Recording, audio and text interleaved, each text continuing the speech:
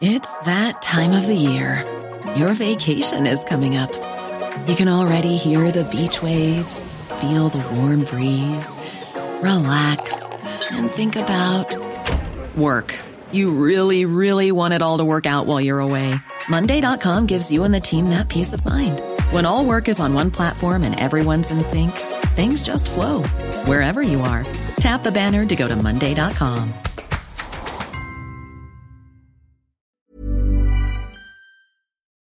Hello and welcome to World Weekly from the Financial Times. I'm Gideon Rachman. This week we got a much clearer idea of how and when Britain plans to leave the EU, with the announcement by Prime Minister Theresa May that formal notice to quit the EU will be issued early next year, triggering a 2-year negotiation process at the end of which Britain is out.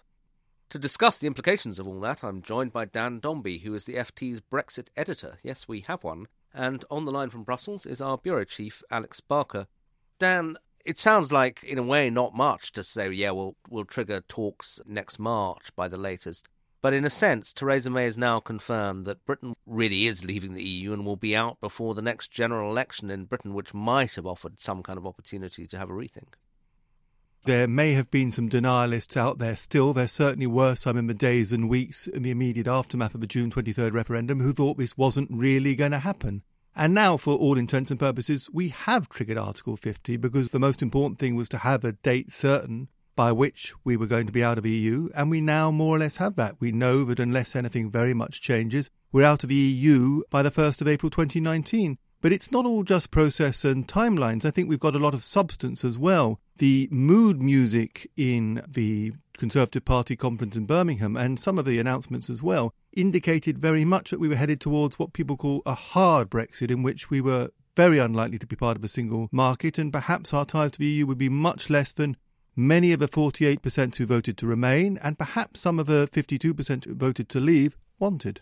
And is that because Theresa May is prioritising controlling immigration, and that once she does that and it ends free movement of people, as far as we understand it, the EU is not going to accept us being in the internal market, so we have to look for some kind of free trade arrangement of the sort that Canada's signed?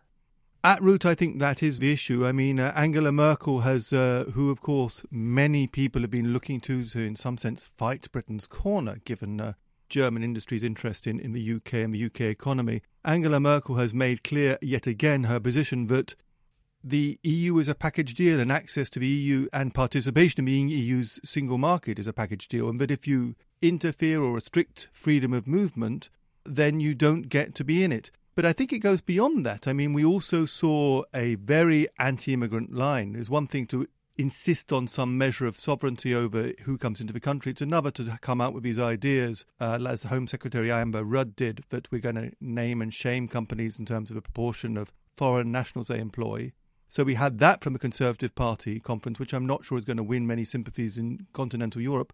And we had statements such as the one made by Theresa May that as of the moment we're out, the authority of EU law in the UK is over. Well, that's very substantive, because if there isn't some kind of higher tribunal determining our relations with the rest of the EU, it's not just a question of doubt whether we're going to be in the single market or participate meaningfully in it.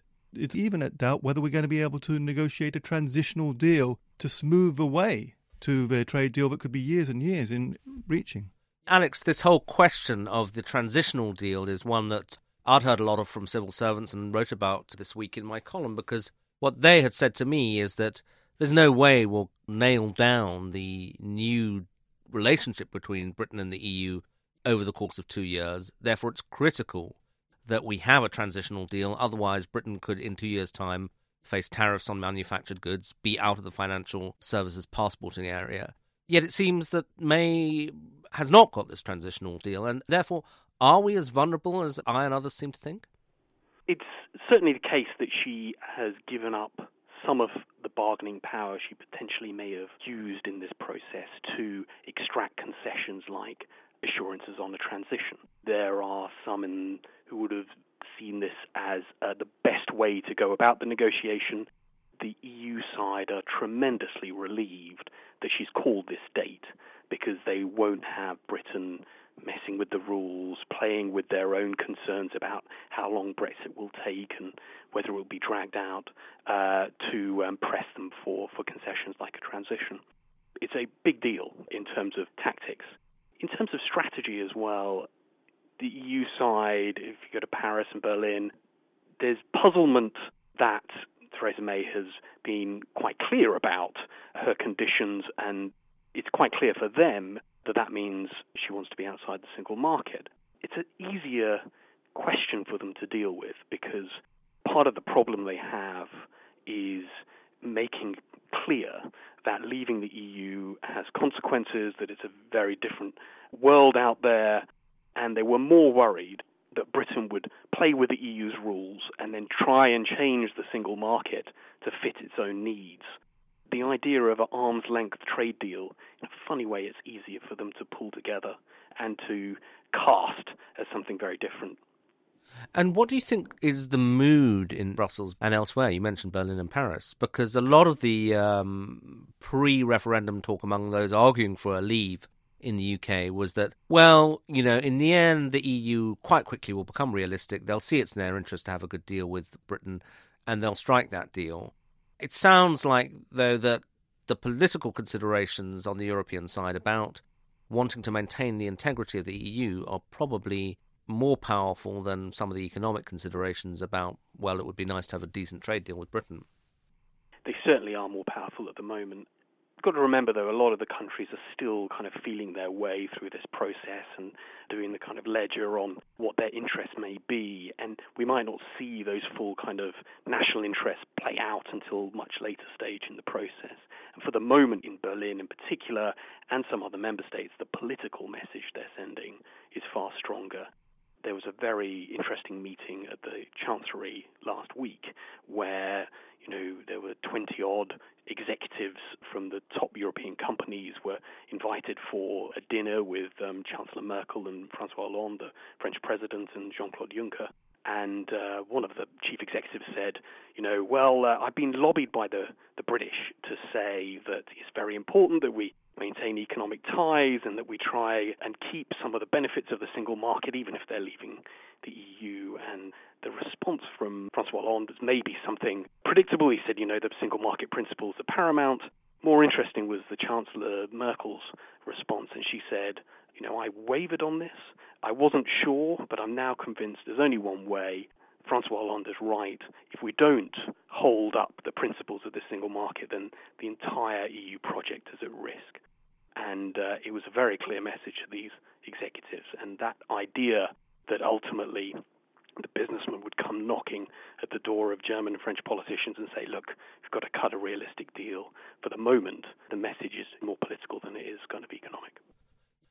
It's very interesting because if you look at it, domestic politics, diplomacy and the process are all conspiring to point us in a certain direction at the moment, it seems. The Labour Party is in chaos. The Cameroons within the Conservative Party are in disarray. And so there is no force in domestic politics that's pushing even for a soft Brexit meaningfully. And instead we've seen, you know, Mrs May sound pretty hard Brexit, although she rejects the use of those terms in her address to the Tory party in Birmingham, which obviously is a message that goes well beyond Birmingham. So the domestic politics points that way.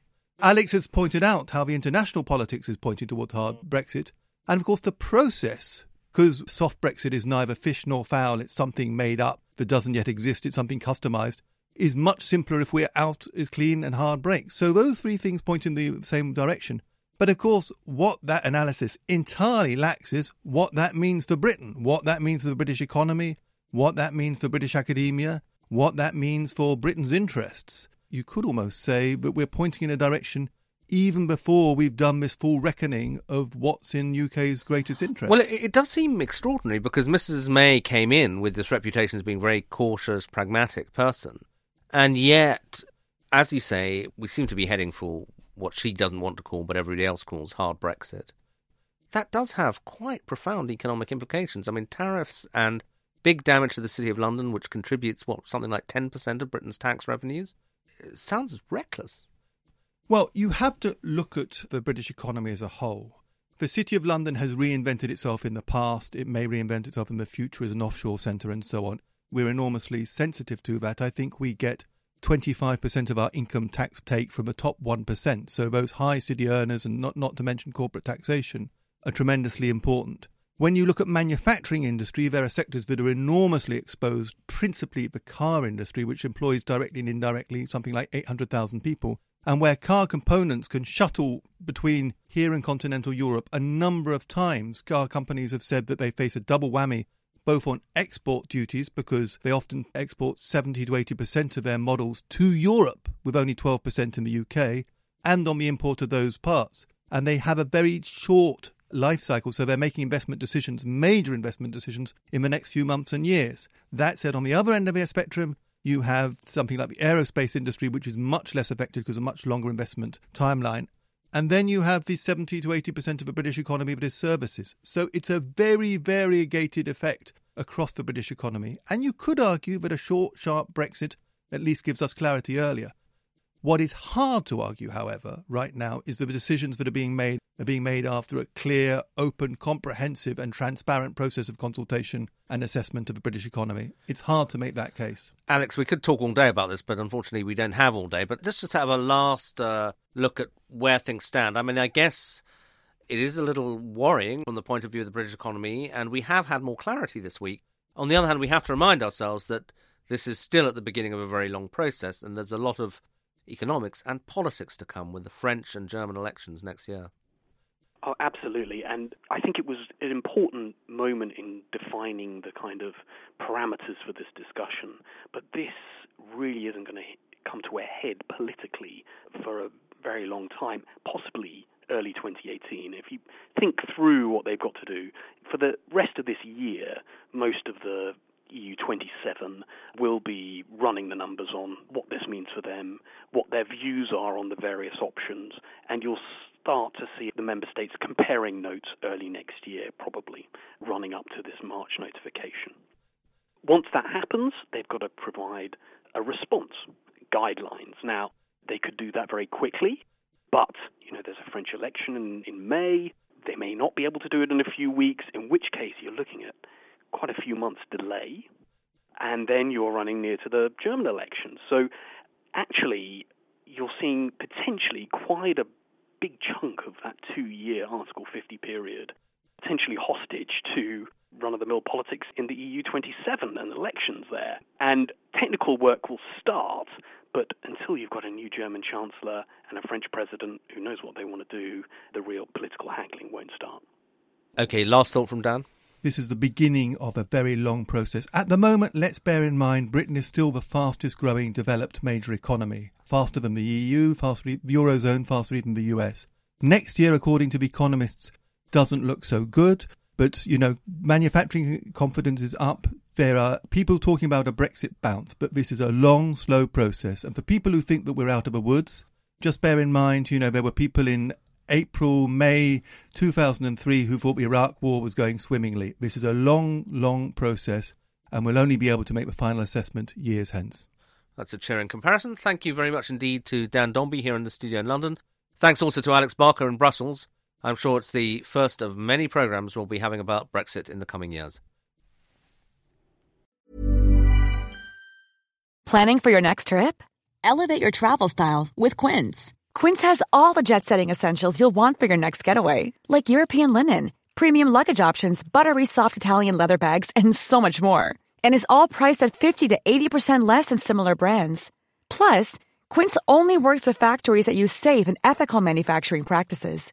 Pack your bags with high-quality essentials you'll be wearing for vacations to come with Quince. Go to quince.com/pack for free shipping and 365-day returns.